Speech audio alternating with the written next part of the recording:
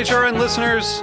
As we celebrate our 15th year, we are deepening our commitment to giving voice to the next generation of food systems storytellers, and we need your help. Our internship and fellowship programs help activate new possibilities for underrepresented and underestimated young people through experiential journalism, audio engineering, and production training. Through these unique programs, HRN helps food equity stewards build essential workforce readiness skills that expand their potential and foster economic mobility. Please consider supporting these critical programs. And with a minimum donation, you can be entered to win a dinner for two at an amazing restaurant in one of 8 cities and tickets to a concert at a great venue in one of those cities. We have incredible partners across the country who have donated, as they also share our passion for helping to educate the next generation of food systems storytellers. Check out heritageradionetwork.org/15 to donate and enter to win today. That's heritageradionetwork.org/15 to donate and enter to win today. And make sure you donate before March 31st. Thank you. This episode is brought to you by Wisconsin Cheese. We've been making cheese in Wisconsin since before we were even a state, which may be one reason why we win so many awards for it. It's what happens when a whole state dreams in cheese. Find your next favorite cheese at wisconsincheese.com.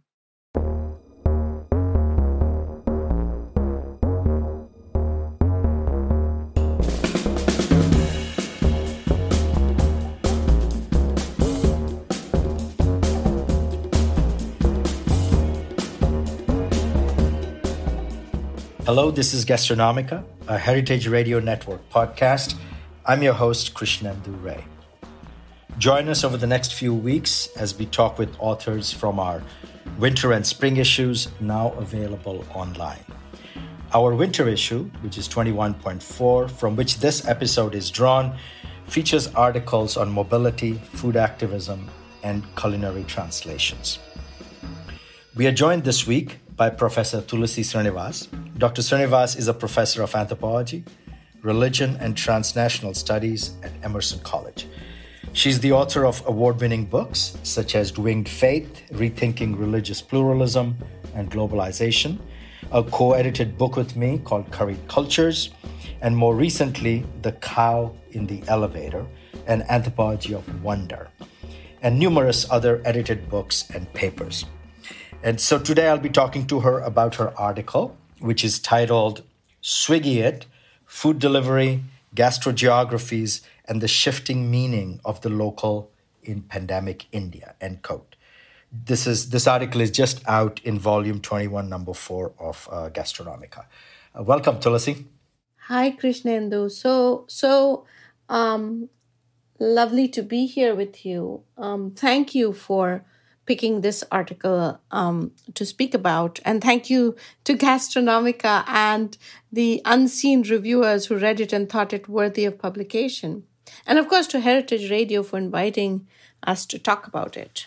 Perfect. This is a beautiful piece. In fact, I've been thinking about what's been going on in India, and this helped me think in ways and new ways.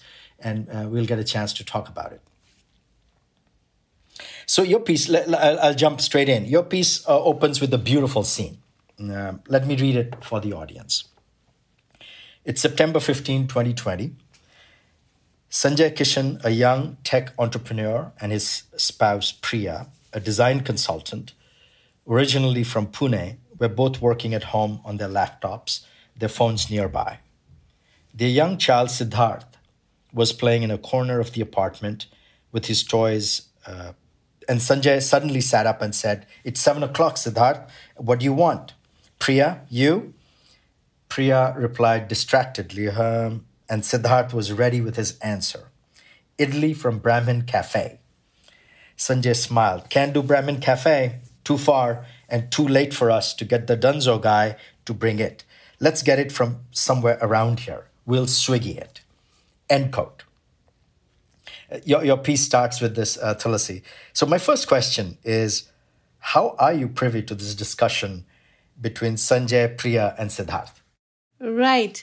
So that requires me to speak a little bit about anthropology and anthropological fieldwork, which was sort of, as you know, traditionally going out into the field within quotes, which literally used to be a field in colonial era and soon after, because anthropologists largely studied sort of rural and marginal and out-of-the-way communities. But now it's evolved in modern anthropology to become more any site, really, hair salons, temples, offices, hospitals, and so on. And I come from Bangalore, which is renowned globally as an IT city. And I've done extended field work there over the past 20 years. It's also my hometown. So I have plenty of friends and interlocutors there with whom I keep in touch regularly. It used to be expensively by phone, but now with the latest apps and platforms, largely communication platforms, largely through WhatsApp.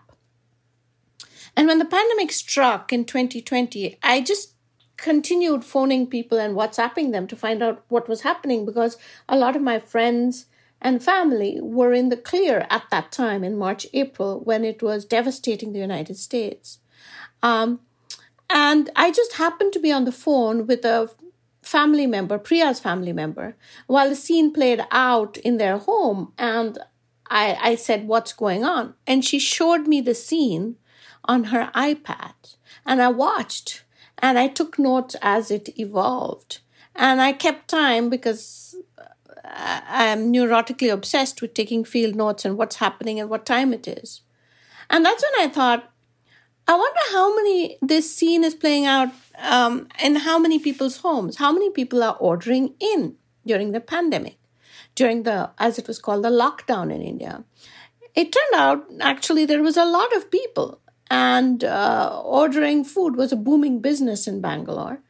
And I just got fascinated by how I could do field work through a phone, and how the problems that emerged in the field in intimate face-to-face encounters were in some ways replicated in my phone encounters, and in some ways extremely distanced because of the virtual nature of the interface.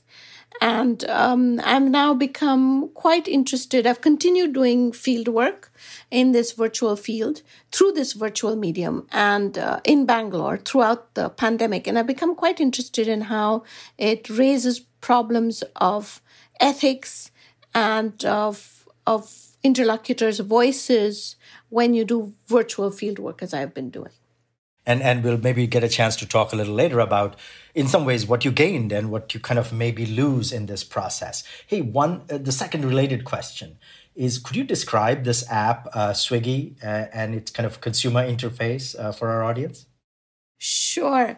So the Swiggy app was created by two guys in Bangalore prior to the pandemic. It actually was debuted in 2014, I believe.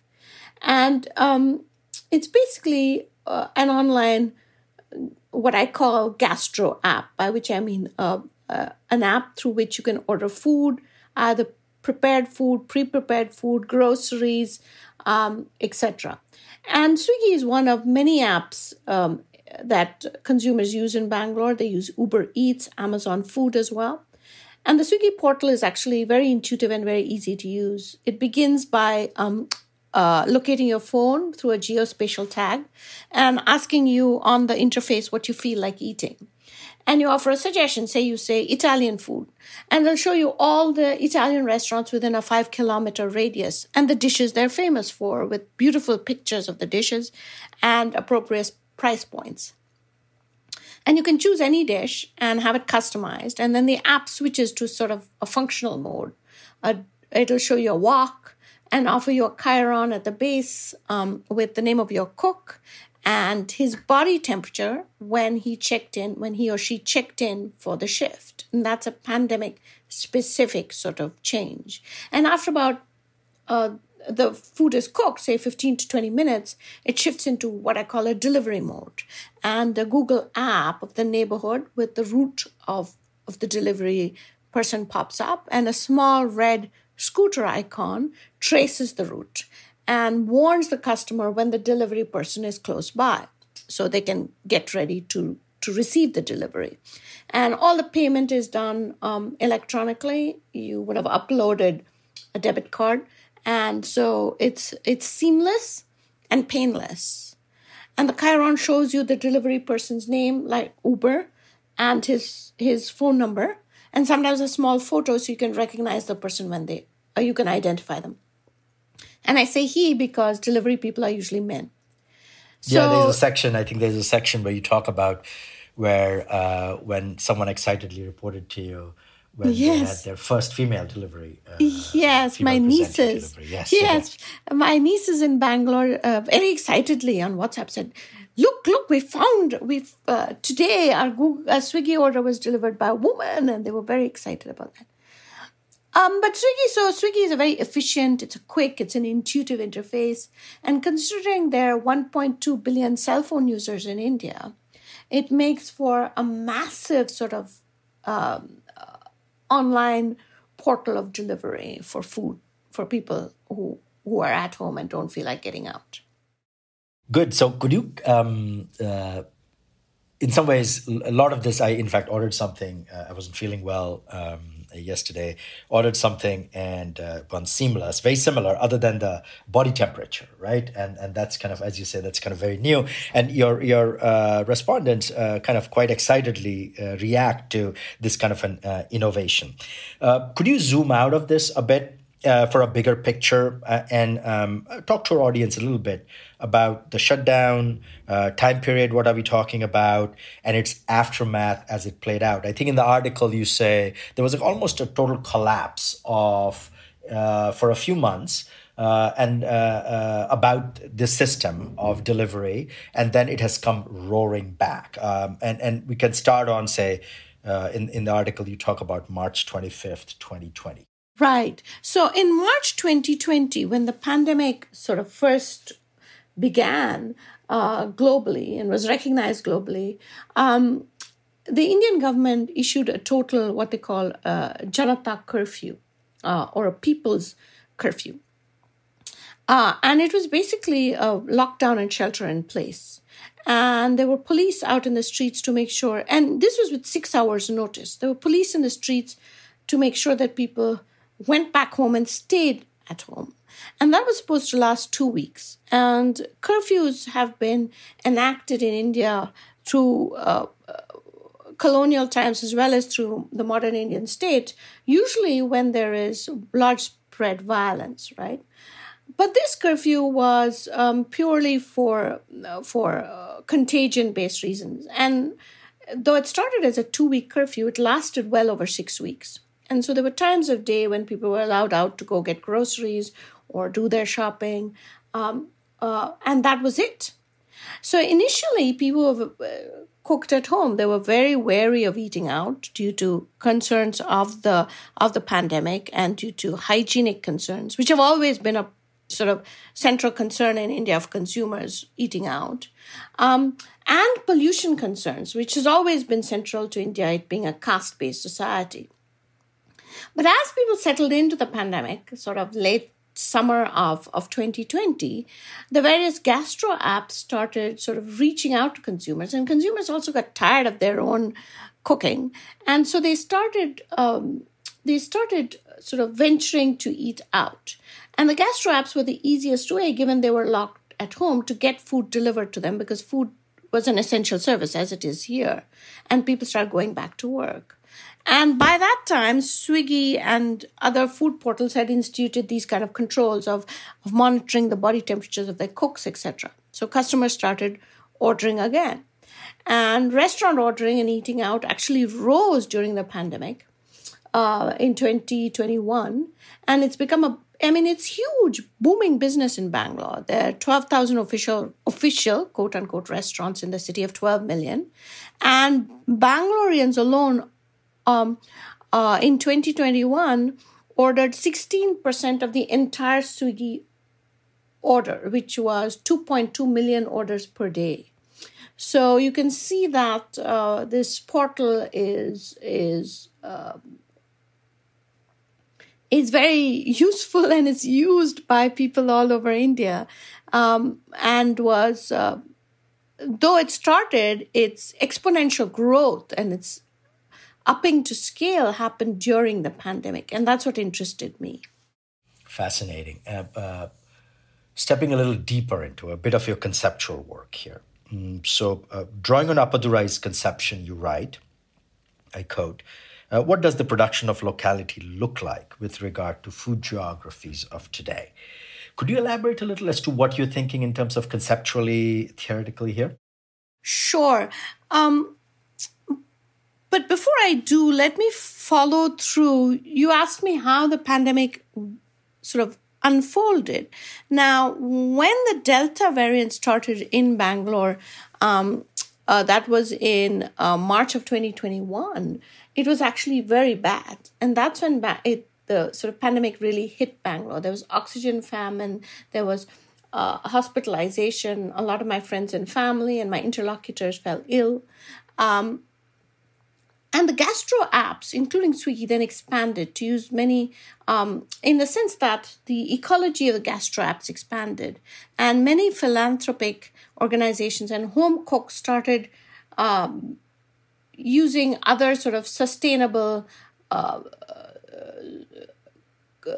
community-based apps to serve family meals for 14 days, which was the time of recovery to families where the main home cook was ill with COVID.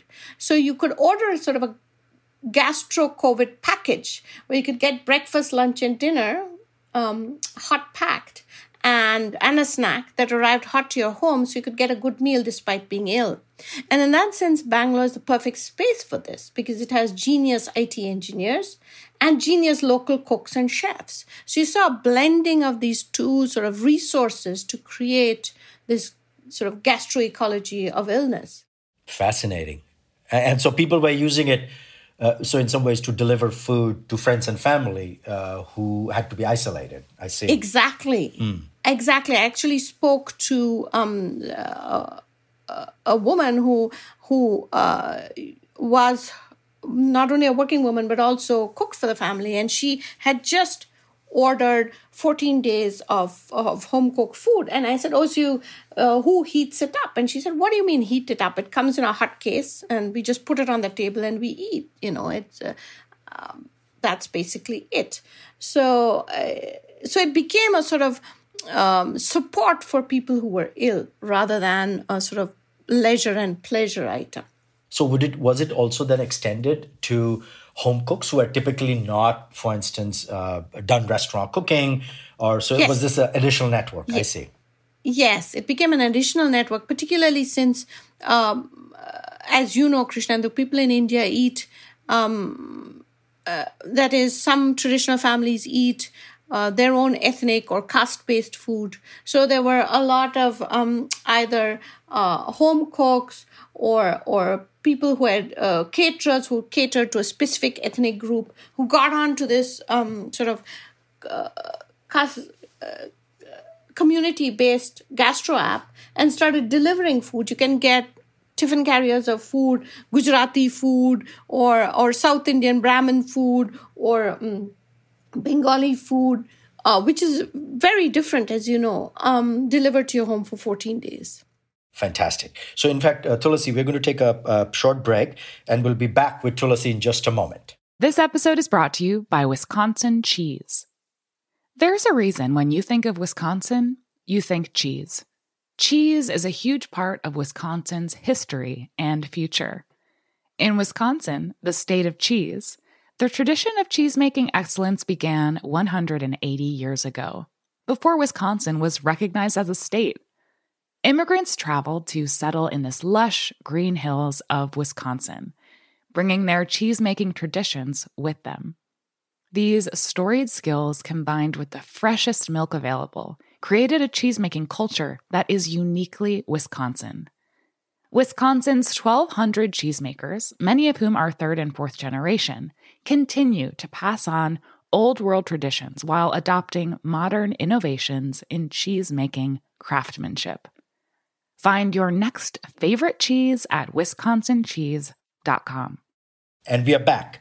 This is Krishnendu Ray talking with Tulasi Srinivas about her article, Swiggy, Food Delivery, Gastrogeographies, and the Shifting Meaning of the Local in Pandemic India. That article just came out in volume 21, number 4 of Gastronomica. So Tulasi, we'll come back. Coming back to the question I had asked you before the break, you said you're drawing on Appadurai's conception. You write, what does the production of locality look like with regard to food geographies of today? Could you elaborate on it a bit? Sure. So Arjun Appadurai, in his sort of influential essay, The Production of Locality, it was written, he was trying to, as I understand it, think about the local and localization in neighborhood terms as a political concept at the height of globalization, the height of the globalization debate some quarter of a century ago.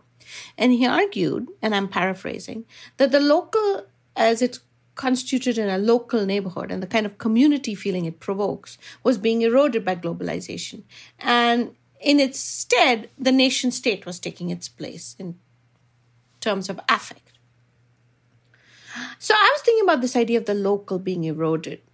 And I was wondering how food geographies and the notion of the local played out kind of differently during the pandemic. How was local food responding? And with the arrival of these new platforms and applications that use these geospatial tags, etc., how is the local constituted not in consumer-based terms, but rather in linking consumption and production? And I became curious to sort of follow that story. And that's how this essay was born.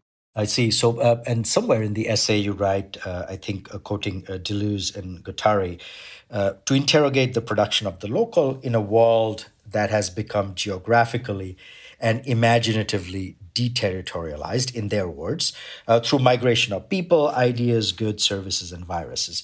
So this is end quote. So how do you think, Tulasi, that relates to the strengthening? I think in your last answer, you were gesturing towards it, strengthening of various nationalisms that we see almost everywhere. Are these kind of contradictory movements or congruent ones? The local, the national, and the global? Oh, that's a fascinating and deeply problematic question. And I'm not sure I actually know how to answer that. But let me begin with what I do know. So locality in food studies has been thought of, as you know, as an intertwining of taste and geography. And we can see that in the concept of terroir in wine or cheesemaking. And Heather Paxson, the brilliant anthropologist of food who studies cheesemaking in Vermont and the biome of cheese, argues that terroir is conceived of where place holds taste, to quote her. Place holds taste. And I think that's just such a clever idea. It's suggestive that if we think of terroir, she says we reverse engineer the food system and allow different places to hold taste. And so, following that argument, we re-territorialize geographies in new and distinct ways through our taste. And when I'm talking about distinction, I'm talking about Bourdieu or Lefebvre, who says place is sort of perceived, conceived, lived, right? But then here we have globalization that re-territorializes differently, according to globalization theorists. So we can get Belizean food in New York, or we can get a virus that originated in India and China and Boston.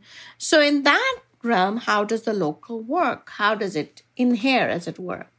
And I think almost in response to the opening of these borders, we get the rise of nationalism. We saw a closing of borders and minds to Asia after COVID.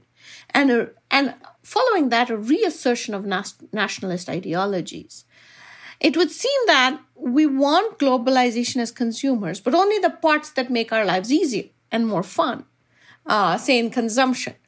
But the minute we feel any kind of threat, we are capable and willing to revert to ancient tribalisms of all kinds. And the largest, of course, is nationalism. And nationalism is always, when it is conceived of as a problem or out there, someone else, it's always nationalism. But when it's your own country, it's always patriotism.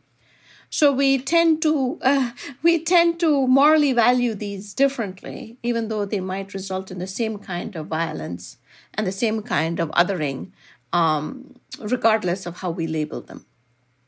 And so I do see them as not contradictory and not congruent, but sort of following one another in a cyclical kind of way. I see. Beautiful. beautifully put. So now I want to draw your attention, Tulasi, to what struck me about your article. Is this kind of a lively reporting by many of your respondents. And I'm going to quote Shweta here in your article. And she says, I quote, during the pandemic, I had to send the cook off, paid her to stay at home. So thank God for Swiggy. Here we get solid variety even in the middle of COVID-19. It's a total foodie heaven. Rahul found a bakery from a cloud kitchen here. Super it is. It's even better than when we were in Houston. You order online, and when you pick up or get delivery of baked ragi, which is a millet loaf, brown bread, French bread, croissant, and you can often and just eat it. It's warm from the oven and just delish. End quote. So this gestures towards your idea about this the good parts about globalization as consumers that we want. This very cosmopolitan kind of a conversation about taste of other things, other places. So you know what it reminded me is Ormus Kama, I think, says in Salman Rushdie's novel The Ground Beneath Her Feet, he says, the East is East and the East, Y-E-A-S-T, is West, end quote. So it's always, so are we all done with this very kind of this local things, local forms of bread circulating in very kind of global domain now? Yes and no. Like, for example, yes, it's true that Shweta talks about all these different kinds of loaves that you can get at this sort of cloud kitchen bakery that her spouse found. But on the other hand, there are a lot of sort of very highly localized foods in South India, I know for sure, that you actually can't find anymore, that are dying with the elderly, largely women who knew how to make them. Some of them are being rescued, as it were, by caterers or by gourmands in Bangalore and being given new life, such as the millet loaf, etc., or being restructured to cater to cosmopolitan clientele. But there are some, there's a rice, like a chapati, like a rice-based naan, that used to be made in North Karnataka, just several hundred miles north of Bangalore. That is it's a homemade kind of thing that now is very difficult to find. People just don't have the skill to make it anymore. It's done by patting the dough out with your hands, and it's a very soft and pliable, easily crackable dough, and you just have to know how much liquid to add. People just don't know that anymore. So yes, while it's turning towards cosmopolitanism and turning towards sort of global eating, like naan, I can find frozen naans, or as we call them in the United States, naan breads at Trader Joe's. And I can find them in New Delhi and in Bangalore. But there's certain sort of really specific local foods that we're losing the taste for and losing the ability and technologies to create. So you'll have, in some ways, the death of some things and the greater circulation of some other things in an uneven and unequal way. So drilling a bit deeper into the political economy of the picture you paint, you show that Swiggy adds about a 35% fee on the restaurant bill, which is sometimes passed on to the customer. And in fact, that is exactly the same situation here with, say, Seamless or Grubhub in New York City, where I am right now. In a business, in the food business, restaurant business, typical profit margins are 3 to 4%. And that 35% is coming from somewhere. And it's coming partly from the customer, it's partly coming from the worker that you show in the next section, and partly coming from the consumer. Stepping back from this kind of the rich ethnographic material, do you think this is economically sustainable? Like, for instance, during the pandemic, San Francisco City and New York City also passed a temporary legislation that topped the rate at, say, you cannot charge more than 15%. Do we need a bit of regulation? Because these are like only 2, 3, maybe 5 companies. And that's true in Delhi, that's true in New York City. Do you think we need a kind of an intervention at the level of the regulation city, nationally, or some people are doing it in Singapore, which is create a cooperative app that takes 5%, but in some ways leaves the difference between 5% and 35% is huge. Have you thought a bit about this? How should we be thinking about it? I think that's a really interesting question. And I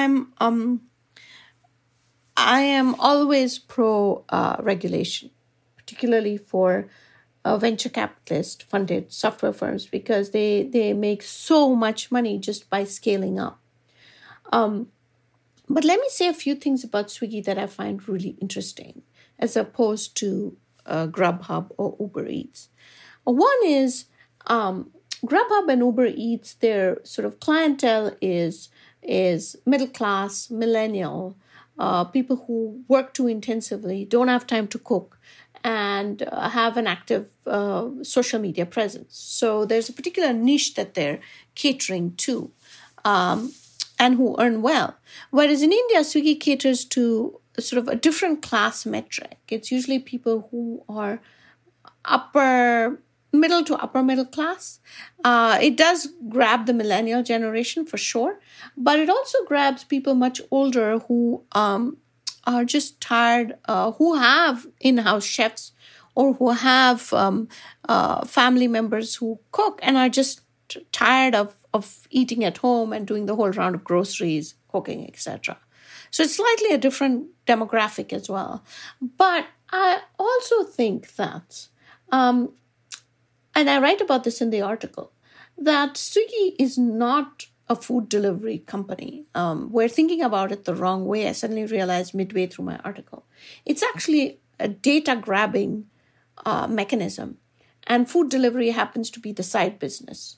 So that 35% is happily grabbed from the consumer, out of the consumer's wallet. And in fact, two of my interlocutors said they're very happy to pay the 35% because it's cheap compared to the fuel and the cook and other things. So they don't see it as difficult. Now, these are the elite of the city, so we should make that distinction. But what Swiggy is actually doing is it's collecting data, as Amazon does and as other companies do. And where they really make their money is in selling private data to other companies. So if you want to start a restaurant in Bangalore, in a particular part of Bangalore, you can buy the consumer data for that part of Bangalore from Swiggy at an exorbitant amount. And you can drill down to knowing even to which household buys what dish. So you can cater your menu to very specifically the tastes of that locality, and therefore be sort of a consumer hit and make lots of money. So this is where Swiggy is really sort of making money, is not in the 35% coming from the consumer or between the restaurant and the consumer, but is actually making huge millions on our private data. And unlike in the United States, there are no sort of privacy controls in not the same type of privacy controls in India. And so this data is up for sale. And I asked one of my interlocutors, who happens to be an IT guy, he said, I think that's fascinating. And he said, I'd really like to see the data they have on me.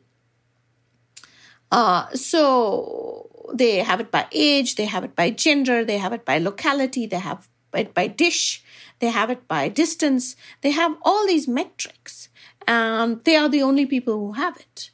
And so they become a monopoly of knowledge ware, not of food and delivery, but a monopoly over data. And so they're a data-driven company, and in fact, their head of IT and is very proud of this. So I think that the regulation is not just in terms of how much the consumer is it making it affordable? Because I think people in New York who get Grubhub might, have very minimal kitchens. They might be lower middle class. They might be just working with a paycheck. Whereas, we don't know the sort of range of people who are buying this food in India. And as you point out in your work, there are sort of a lot of informal restaurants in India that cater to the working poor, the working classes, and the lower middle classes. I'm not discounting that by any means, but I do think it's a different question of affordability in India, and it's a different question of consumer buy-in. It's more a question of privacy, I think, and what the companies can do with this data, given that they're not regulated at all. I say, this is fascinating, Tulasi. We are running out of time, so I'm going to jump to one last question, because I think that you do a terrific job toward the end of your article in talking what you call migrant lives and India's pandemic hunger games, which is the precarity of gig workers. And one example that you start with, which we opened with, question Suresh, who needs a smartphone and a two-wheeler and complex calculations of livelihood.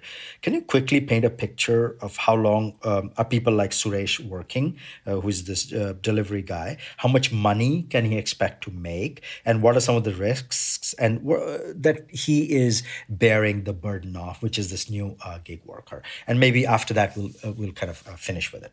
Oh, Suresh was... that was a part of the essay that I hope that people would really empathize with. And that's the reason why I started writing this piece. It was to show the sort of exploitation of migrant workers in this food delivery business. And when we started with Sanjay and Priya and their son, who was playing with the toys, and they were ordering food off the Swiggy app, the person who delivered to them was Suresh, and I got his number and I started asking him about his world. And he had a terribly traumatic tale, very similar to other migrants, because when the lockdown happened, he lost his job instantly, and he had been part of the IT world and had taken up gig work because he had been sort of fired from his IT job due to cutbacks and layoffs. And so he had taken up this gig work because he had a two-wheeler, he had a smartphone, and he needed the money. He used to send money to his family back in the village, several hundred miles away from Bangalore. And so when the gig work failed with the pandemic, when there was no food delivery initially at the beginning of the pandemic, and there was no way to return home because the government did not, all trains stopped, all buses stopped, all transportation stopped. So there was no way of Suresh, he couldn't pay the rent on his urban home, and there was no way of him getting home. So, and he lived with his uncle, who also got COVID. So he had to pay for his hospitalization, and when his uncle got better, they hitched a ride. As many migrants did, they decided to go back home to the village where they could be assured of a roof over their head and a square meal. And many migrants walked the length and breadth of India, taking months and subsisting on food handouts. And Suresh was one of those migrants who decided to walk home with his very ill uncle and tried to do it on his two-wheeler that ran out of gas. And he spoke to me very movingly about the geospatial mapping of his smartphone and how he would keep opening Google Maps whenever he had a little power and a little internet connection to look at, to see how far his home actually was from where he was, sort of to get a sense of how many days it would take him to walk home. And so these geospatial tags also evoked the sense of loss and the sense of precarity that people like Suresh, migrants like him, for urban work, suffered during the pandemic. And to answer your questions, Suresh works practically 6 days a week. He's usually working about 10 to 12 hours a day, if not longer. Now, Swiggy promises that for people who work one shift, which is roughly about 8 to 10 hours, that they will definitely earn 2,000 rupees per shift. And some of them do, but it depends what locality you're assigned to, what kind of tips you get, etc. And Suresh makes decent money because he is working in a sort of upper class neighborhood. But the risk they bear a burden of is at any moment they can be laid off. This is, as you said, gig work, so it's shift by shift. They have no sort of no health insurance, certainly, no sort of stability, no long-term sort of association with Swiggy. So it's based on the day-to-day, and the terrible precarity of migrants like Suresh is the sort of basis of a successful company like Swiggy, that it needs these, they have to pay for their own gas. They're paid per mile, but they have to pay for their own gas. They have to keep their smartphone programmed and ready and charged. They have to pay the bills on that. They have to pay the bills on keeping their two-wheeler up to date, their helmets. They have to buy their own masks. But Swiggy gives them a uniform, a T-shirt, etc., and did hand out masks during the pandemic. So there is some sort of superficial notion of care. But what really struck me was that these large-scale companies that make tremendous amounts of money feed off migrant, precarious workers like Suresh. Thank you, Tulasi. We have run out of time. Thank you for joining us today. This is really exciting work, and listeners can read Swiggy It, Food Delivery, Gastrogeographies, and the Shifting Meaning of the Local in Pandemic India in Gastronomica, the Journal of Food Studies, Volume 21, Number 4. So for more details and further reading, visit gastronomica.org. And join Gastronomica next week as we talk to Joel Rodriguez about classical dishes and kitchen memories. Thank you.